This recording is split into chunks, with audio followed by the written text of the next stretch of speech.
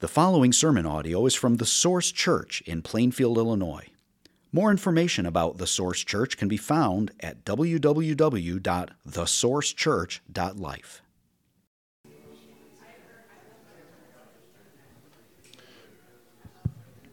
Good morning. Today's scripture reading comes out of Isaiah 4, and that'll be page 715 in the ESV Bibles that we have on the back table. If you don't have a Bible, or if you don't have an ESV version, or for whatever reason, if you're in need of the written Word of God, on the back table you'll see copies like this. It's a little bit smaller, but feel free to take one home. That's a gift from this body of believers to you. So if you're in need at all of Scripture, you can grab one temporarily or take one home with you. Again, we'll be in Isaiah 4, and we'll be reading verses 2 through 6. If you'd all stand for the reading of the Word of God. In that day the branch of the Lord shall be beautiful and glorious, and the fruit of the land shall be the pride and honor of the survivors of Israel. And he who is left in Zion and remains in Jerusalem will be called holy, everyone who has been recorded for life in Jerusalem, when the Lord shall have washed away the filth of the daughters of Zion and cleansed the bloodstains of Jerusalem from its midst by a spirit of judgment and by a spirit of burning. Then the Lord will create over the whole site of Mount Zion and over her assemblies a cloud by day and smoke and the shining of a flaming fire by night. For over all the glory there will be a canopy. There will be a booth for shade by day from the heat, and for a refuge and a shelter from the storm and rain. This is the word of the Lord.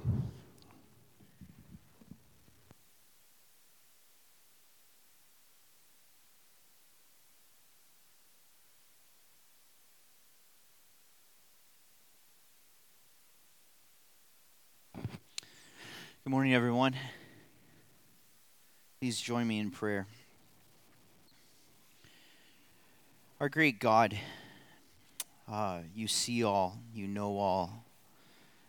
You are the architect of history. You are the designer of our days. And we take comfort in that. We thank you that you know our plight, you know our weaknesses, you are aware of our frame, and you meet us in our needs. We thank you, God, especially today for answering our prayers regarding Bob's open heart surgery. We thank you for bringing him through that. Thank you. And we ask for continued healing there. Lord, there are many people in our congregation who aren't here today because of sickness or various troubles. Lord, hear our prayers. We look to you to meet all of our needs.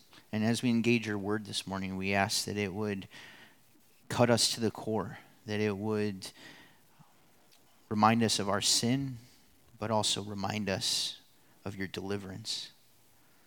Show us Jesus Christ, because that is enough for us. Get us excited about being with you forever, Lord. Show us that that is our greatest good, and give us joy and hope that's fitting for this Christmas season. We ask it in your name. Amen.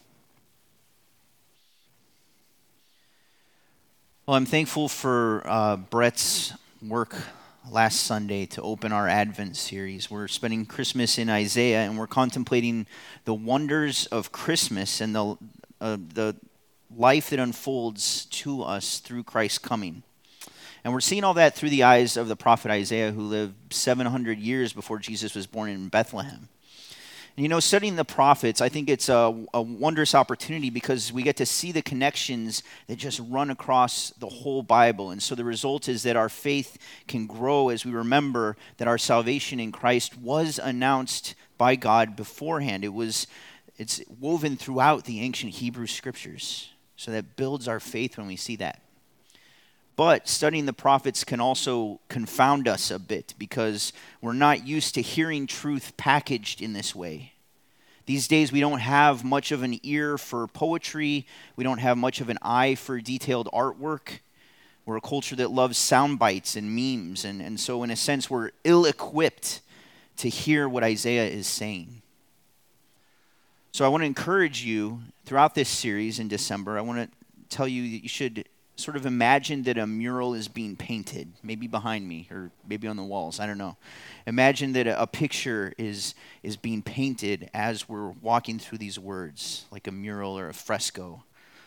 Think about who are the figures in this painting? What are the surrounding circumstances? What are they doing? Where are you in that picture? And in all these glimpses from the book of Isaiah, the hope is that you'll have reminders of what difference does it make that Christ has come, and what difference does it make that Christ is coming again. So last week's fresco was of a growing mountain, a mountain with people going up, people even flowing to it, and then peace and justice emanating out from that peak. And that picture of Christ's reign is meant to give you confidence for today, confidence to walk in the light of the Lord. That was the big application point. Walk in the light of the Lord. And maybe you can think about, this is a season of lights, right? Maybe you can think about that as you're walking through your neighborhood, seeing all the Christmas lights, walking in the light of the Lord. But have you ever seen Christmas lights around a house that's old and dilapidated, maybe with the shingles peeling, the paint coming off, maybe like a junky car or some appliance in the yard, overgrown shrubs, and then you've got some holiday decorations just kind of like dumped on top of that? It doesn't really do the trick, does it? You may be referencing this glorious season of Christmas, but just below the surface, the mess is still there. And maybe they should have just left up their Halloween decorations. Well, now imagine that old and dilapidated house is actually the church of God. Are we celebrating the glories of Christmas while underneath, just below the surface, there's serious problems that are visible to all? Well, immediately after last week's verses in chapter 2, the next almost 2 chapters paint a very different picture than that glorious mountain. They show the reality of the people of God in Isaiah's day. And the land was full of idolatry and corruption. Judgment and exile were decreed. God's purposes through Israel and the Davidic line of kings seemed to be failing. So instead of telling the world, hey, come to the mountain of the Lord, instead, the people were running after the pagans and going to other mountains themselves. Instead of looking to the Lord as their refuge, they were trusting in power and wealth and their own wisdom, and that led them to call wickedness good and to call goodness wickedness. And that darkness just remains the tone for those first chapters until we get here to chapter 4, verse 2. Does your Christian experience ever feel like that? Like there's this glorious vision, this mountaintop vision of what's supposed to be happening in God's plan, and yet you look around and the church seems so messed up. All around you see corruption, apostasy, the exalting of the godless, profaning of the holy. So instead of contentment, there's greed and grasping. And instead of purity, there's sexual immorality. Instead of sincerity, there's arrogant pretense. Instead of worshiping God as he's meant to be worshipped, as he's revealed himself to be, there's sort of a choose-your-own-adventure Christianity, which strangely fits perfectly with the popular social agendas of our day. And we see the people of God living a life not that says, come, let us go to the mountain of the Lord, but instead grasping for the acceptance of the world. Was there any hope for the people of God in Isaiah's day? Is there any hope for the corrupted and misguided and divided church of God in our day? How would a renewal of the people of God even come about? So our verses for today bring us back to that glorious picture of chapter 2 that seemed to have been lost. Back in chapter 2, verses 1 through 5, the prophet showed us God's people gathering in Zion. Well, here at the beginning of chapter 4, the emphasis is on how that gathering in Zion will come about. It's an announcement of how people will be able to flow up that mountain of the Lord. What hope is there for the fallen and corrupted people of God? This passage gives us 3 pictures of how God will restore his people. First, an exalted Christ. The branch will flourish. This is in verse 2. Secondly, a transformed people. Lives will be purified. We see this in verses 3 and 4. And finally, a protected people. God will provide guidance and covering. We see that in verses 5 and 6. And I hope what you hear today is that the flourishing of God's people depends entirely on the fruitfulness of Christ. It's not your burden. When the church is messed up, or when your own Christian life is messed up, even the best intended schemes or disciplines or human campaigns is powerless to bring change. It must be a work of God, and it is promised to be a work of God in Christ. Renewal is from the Lord. So verse 2 begins, interestingly, with these words, in that day.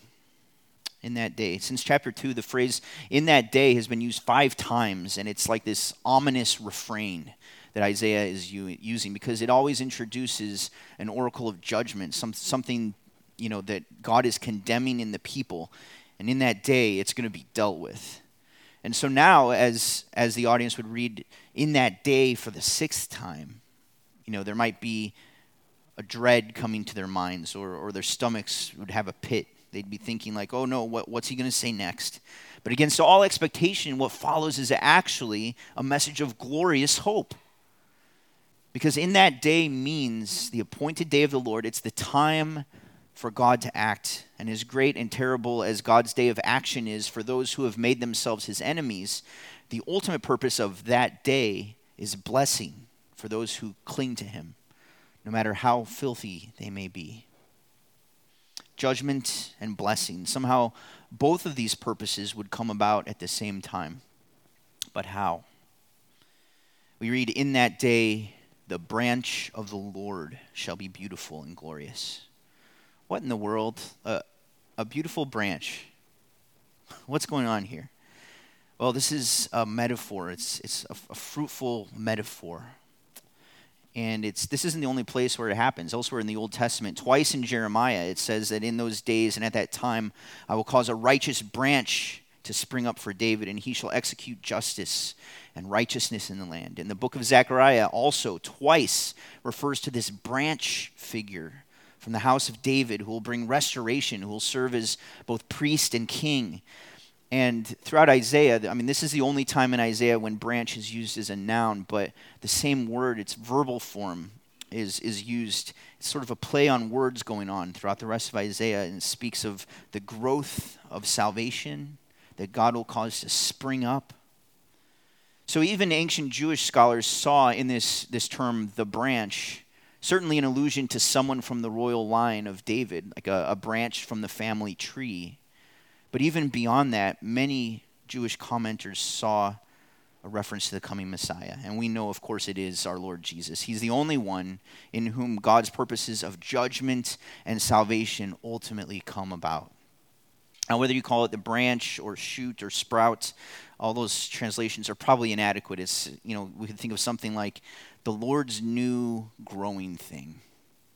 It speaks of vitality, of a promise of life. And Jesus himself latches onto this imagery. Do you remember in John chapter 15? He describes himself as the one vine, the growth from which all flourishing must pass to those who are connected to him. Now, chapter 3 of Isaiah had spoken of how God's people had been chasing fleeting beauty and glory, both for themselves and in the things around them. And so this declaration about the beauty and the glory of the branch, that's meant to reorient them and reorient us. The branch of the Lord is beautiful and glorious. And if we want renewal, we want flourishing, this is where we must start. We must start with seeing Jesus Christ as more beautiful, more glorious than ourselves or any of the creature comforts that we chase. How are you doing in that department? You can tell how glorious you think something is based on how much you think about it. Is Jesus your fondest daydream? Let's use Advent season to cultivate an enjoyment of his presence, a longing for his return. How are you going to do that this Christmas? You probably won't unless you slow down and open your Bible. Maybe listen to some sacred holiday music, really ponder the lyrics. And parents, are you helping your kids to see the branch as beautiful and glorious this season? Because if you're not doing that, then you're just reinforcing that beauty and glory are found mostly in the trappings of materialism and entertainment, because that's what they're inundated with this season. So we have to slow down and we have to look up. And when in that day the fruitful branch would come, Isaiah foresaw fruitfulness. It says, and the fruit of the land shall be the pride and honor of the survivors of Israel. So all those who survive the judgment of God's people, these survivors, elsewhere called a remnant, they would be left with an endowment or legacy of a land full of fruit. And this imagery gets after God's abundant provision, the lasting contentment that's found in him. And the New Testament latches on to this thought that God wants to provide fruit in the land. Right? It's no accident that the apostle speaks of God-honoring qualities in our lives as spiritual fruit.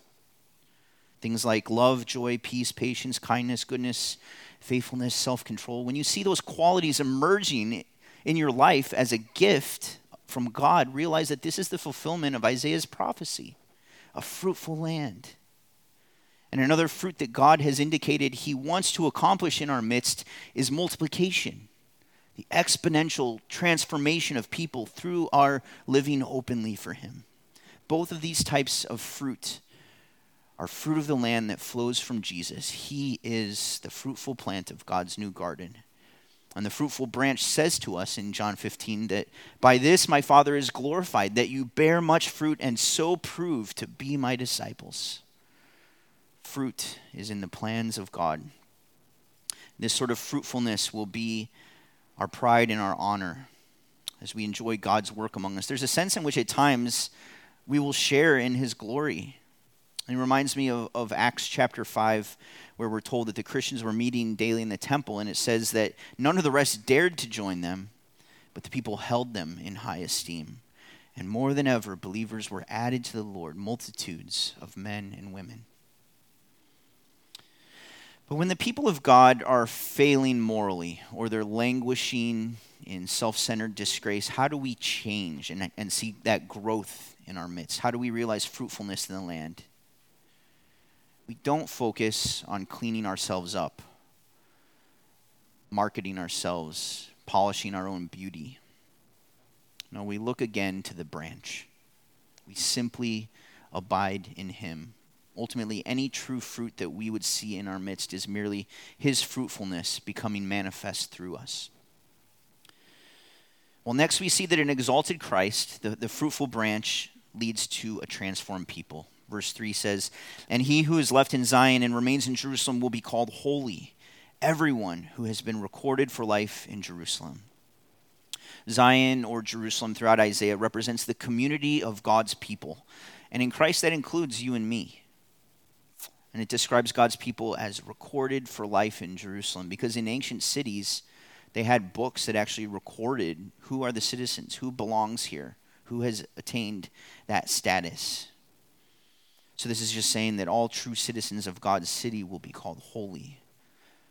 Are you one of those who is left in Zion today? Have you survived as a part of God's remnant when so many have walked away from the faith? You know, we live in a time and a place where apostasy and deconversion are extremely popular. That's the popular thing to do. But we don't have to fret about those waves of people who treasure the acceptance of people more than the acceptance of God. As the Apostle John says, they went out from us, but they were not of us. For if they had been of us, they would have continued with us. But they went out, that it might become plain that they all are not of us. So this passage in Isaiah speaks of the opposite. Not those who went out, but those who stayed in. Those who are recorded for life in Jerusalem. And if you're walking with Christ today, it's no accident. It's because your citizenship has been recorded by the divine pen. And it's said that everyone who is left in Zion will be called holy. And this is good news because chapters 1 through 3 had called the people of God an unfaithful harlot. How do you go from harlot to holy? Why can you be called holy? If you have any self-awareness, you know what a mystery this is. Is it as simple as God just saying, going to call him holy, going to call her holy?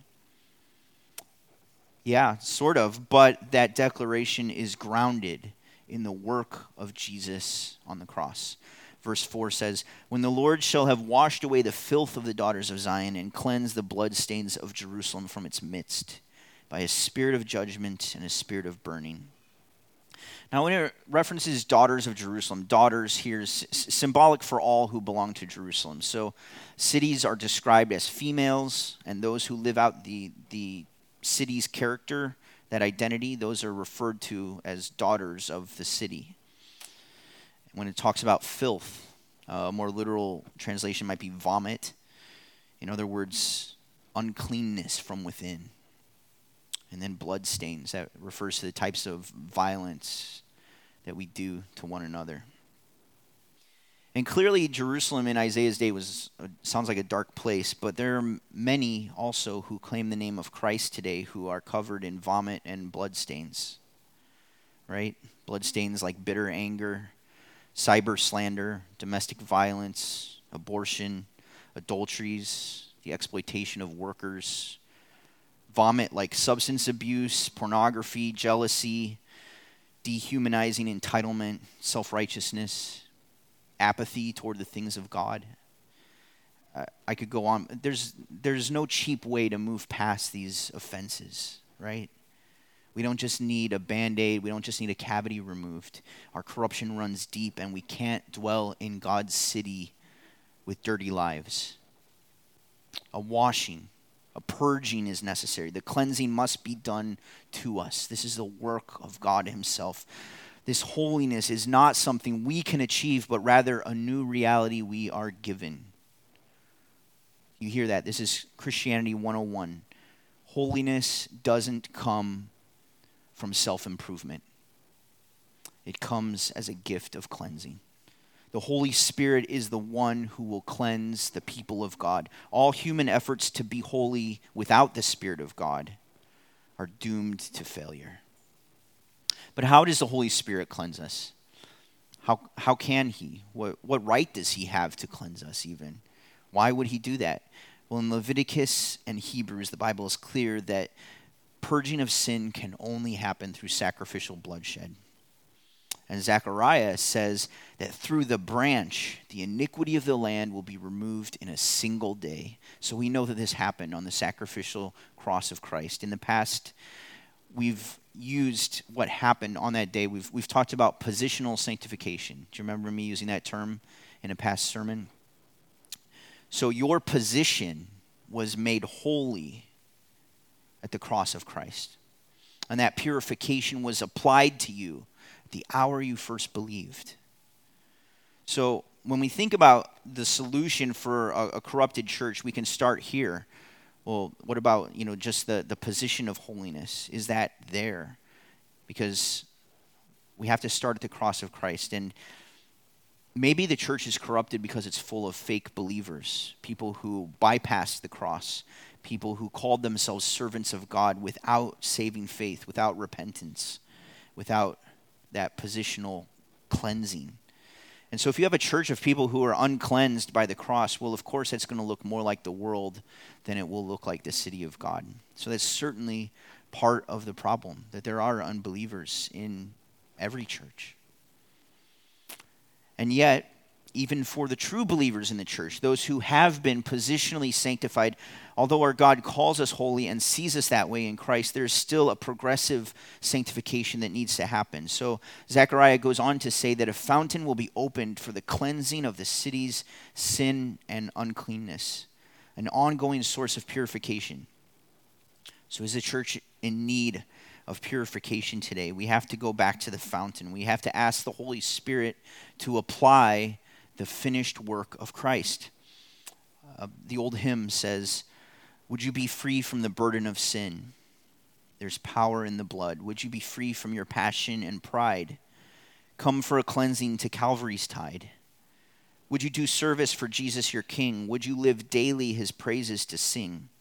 There's wonderful power in the blood. So these verses celebrate the fact that the good news that saves us from the guilt of sin is also the same good news that still now is more and more saving us from the power of sin in our lives. We don't start with the gospel and then somehow graduate to a place where now we can cleanse ourselves without it. We keep returning to the gospel. We keep hoping in that, in Christ in our place. We keep returning to the cross of Christ as happy beggars, proclaiming each day that he has bought our purity for us because we were helpless to work it out on our own. And as we trust like that each new day, then the result is an increasing freedom from the grip of sin in our lives. And that's the only way to be free from the power of corruption and violence. Ultimately, no programs or self-help books will bring about the transformation. Now, I'm not saying that the pursuit of holiness doesn't require work. It does. But it's spirit-led, spirit-driven through and through. And it gravitates around the gospel, seeing Jesus in our place, seeing that he bought our holiness on the cross. So look to Jesus. Cry out to him, ask him to wash you and cleanse you today and make you not only called holy, but actually holy in word and action. And as we worship him, we will become like him in character. So the truth we're getting after here is that the entire Christian life is one of repentance and faith. Each new day we have to actively choose to turn from our sin and to trust the one who is the source of all holiness. And if you don't think you have an ongoing problem with sin, or if you're not willing to talk to someone about it, well, 1 John says that you're a liar and that the truth is not in you. Jesus cares about holiness. We must experience this purifying fire from the Lord if we want to be one of those who remain in Zion. Now, how does he perform his ongoing washing and purification of his people? One mechanism we've already mentioned is confession and prayer. And this confession is not only before God, but also a transparent life before other people. Proverbs 28:13 says, "He who conceals his transgressions will not prosper, but he who confesses and forsakes them will find compassion." And James 5:16 says, "Confess your sins to one another and pray for one another that you may be healed." So is there something in your life that displeases God this morning that you haven't shared with anyone? If so, I'd encourage you to do that even this morning. You can pull me aside. You can talk to someone from your life group. This is the sort of honesty and vulnerability that's normal Christianity. It's just normal Christianity. Deep and honest relationships in the church are not an option. They're a necessary avenue of grace through which we abide in the fruitful branch and receive health. Now, if you have the attitude that your sin is your business and you're too embarrassed for anyone to know your failures, I just want to tell you that's not going to go well for you. You'll become proud and hard-hearted, and you'll fall headlong into even more filth. Also, if you don't want to confess your sin because you feel like the other person has bigger problems that they're not confessing to, you're missing the point. Repentance is something ultimately that we do in the sight of God. It's not like one-for-one hostage negotiations. Like, okay, you release this many, then I'll do the same. No, actually, I want to tell you, if you're in the position today where you have a spouse or a coworker or parent, friend, and hostilities have built up, what a blessed thing to be the first one to fully and frankly confess your sin and ask that person for forgiveness. You know that God will reward that. You know that he will. Not only by forgiving you, but using it as a stepping stone in your life for further holiness and joy. Okay, even if the other person never confesses to their part, never opens their heart toward you, I mean, that'll hurt, but you will feel strangely free. Another essential way in which Jesus purifies us is through the Holy Scriptures. Ephesians 5 says that Christ loves his bride, the church, by cleansing her by the washing of water with the word, so that he might present the church to himself in splendor, without spot or wrinkle or any such thing, that she might be holy and without blemish.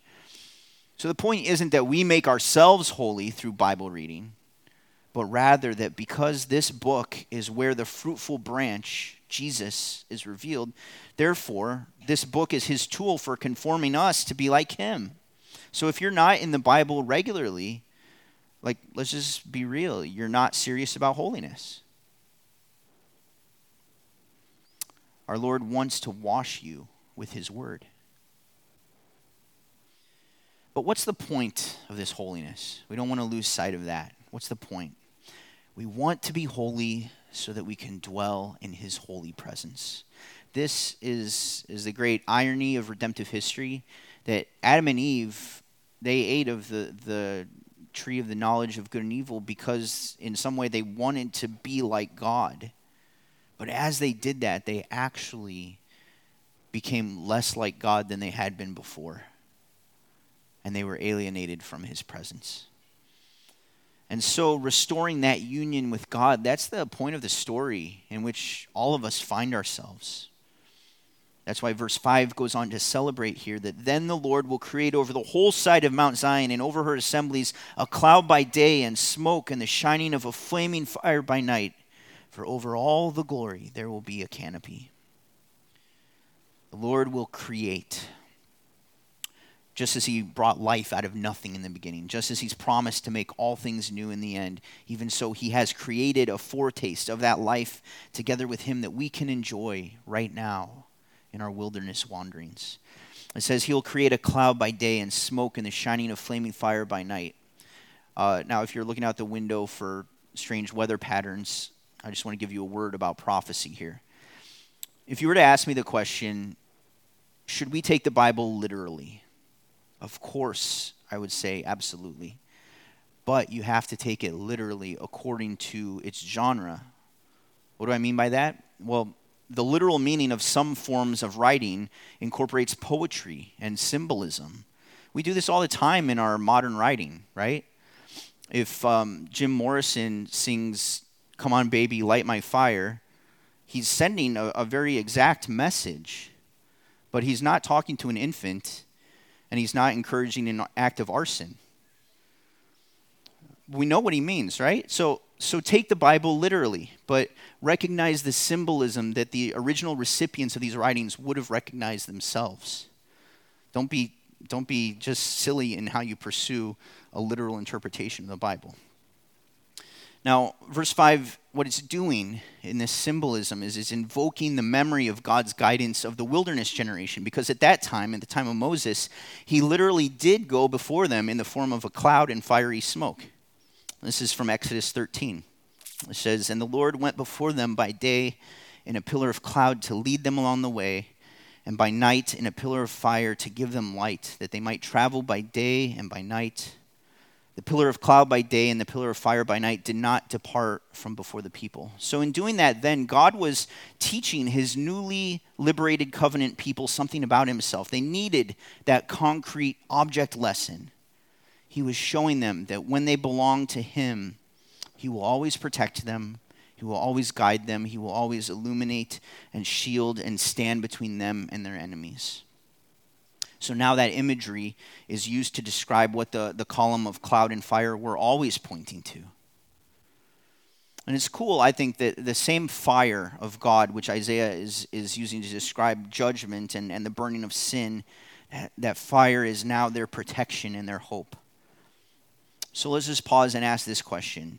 Do you know a God who only burns away sin but doesn't abide as your protection and your hope? Like he's always taking, he's always asking more. Is that your God? Or do you know a God who always protects and guides but never confronts you? He just comforts and not much else. Well, the thing is, the fire of God does both. You can't truly have one without the other. This God is holy, and he loves you enough not only to protect you and guide you, but to lead you into the joy of that same holiness. And the fact that both of those aspects of his presence with us are promised here in this passage, it's exciting stuff. Now in Exodus, the Lord camped among his people with that pillar of cloud. He was among his people, but he wasn't directly accessible to them. The cloud went before them, or the cloud sort of enveloped the tabernacle where only the priests could go. But verse 5 here says that the cloud is over the whole site of Mount Zion, over the assemblies. So the implication is now there's open access to this shelter for all the people of God. And this is exactly the same thing that Ezekiel promised in chapter 39. He says, I will not hide my face from them anymore when I pour out my spirit upon the house of Israel, declares the Lord. That's the reality that's being described. And we live in this reality that our God is accessible. Because Jesus took on frail humanity as God with us, now his spirit indwells his people. And it's no accident that the sign given at Pentecost was tongues of fire above their heads. You can think of a spirit of judgment and burning, a spirit of fiery cloud guidance and protection. It's all there, the Holy Spirit who dwells within us. The branch of the Lord means that the glory of the Lord goes with us and dwells among us and leads us and illuminates all that is dark. And verse 6 adds, there will be a booth for shade by day from the heat and for a refuge from the storm and rain. Now this might feel like a bit of an anticlimax. Like, okay, we've got this great fiery cloud of God's presence, and then his glory is going to protect us from heat and rain. Well, what he's doing here is he's proving a point by stating the full extent of the protection that's available. So where this is going is that God isn't going to let his people be troubled in any way. Isaiah doesn't need to list all of the evil forces that we're protected from. Instead, he just mentions the impact of the presence by stating the very normal things that we're protected from. So not even these lesser disturbances like heat and storms will destroy the peace of God's people. One Old Testament scholar put it this way, that the very ordinariness of the needs enhances the idea of free access. So you don't have to wait for a dire need to benefit from this guidance and protection. But remember, these gifts of the Lord's presence are only for the people who are pardoned and cleansed. There's a flow of logic to this whole passage. There's a progression. First, the fruitful branch appears as beautiful and glorious. And we know that this was the appearance and the suffering and the resurrection of our Lord Jesus. And then flowing out of that fruitfulness is the purification of his people. And then accompanying their purification, their being made holy, comes the presence of their holy God among them. So in this picture in Isaiah 4, it's a great little fresco, a great little visual summary of the truths of Romans 8:32, that he who did not spare his own son but gave him up for us all, how will he not also with him graciously give us all things? The gift of the branch of the Lord changes everything. And so this short passage kind of forms a bookend with last week's passage from chapter 2. And in between those bookends was a catalog that we skipped of all the disgusting infidelity of God's people. And these two bookends are God's answer to that. Because just like the people of ancient Judah, we can be so caught up in the patterns of our society around us that we forget that dwelling with God in his holiness is our greatest good. And when we see the state of the church around us, it can easily lead us to despair. Will we ever learn our lessons? Will we really have to keep covering the same ground generation after generation? Well, this passage gives us hope because it shows that it's God's faithfulness and not Israel's faithfulness that will have the last word. You know, in the 20th century, there were a number of church traditions that were really big into holding revival meetings. Now, I'm not saying that these didn't have any good results, but I haven't heard of any of them really resulting in lasting revival. Because revival is God's work. Renewal for the people of God, it can't be produced through engineered movements, group momentum. only through us as individuals trusting in the branch, beholding him as beautiful and glorious. Now, if a bunch of people do that at the same time, are beholding the beautiful and glorious branch at the same time, then revivals have sprung up, usually at unsuspecting prayer meetings. But it's always because of God's initiative, because he's decided that it's time for another installment of In That Day. Do you ever get worried about where the church in America is headed? Or maybe by God's grace, you're even aware that you're part of the problem, the filth, the stain of blood on yourself this morning. This passage tells us we can be certain that God won't give up on his people. There may be fires of judgment coming on the church of God, but they'll only serve to make his people more what God always wanted them to be. Redemption and renewal could never come from our own fruitfulness, but the branch of the Lord, Christ the Messiah, is God's gift who produces everything we need. So look to the fruitful branch. He is purifying a people. He is keeping a people. So may your name be written among those who rejoice in his coming.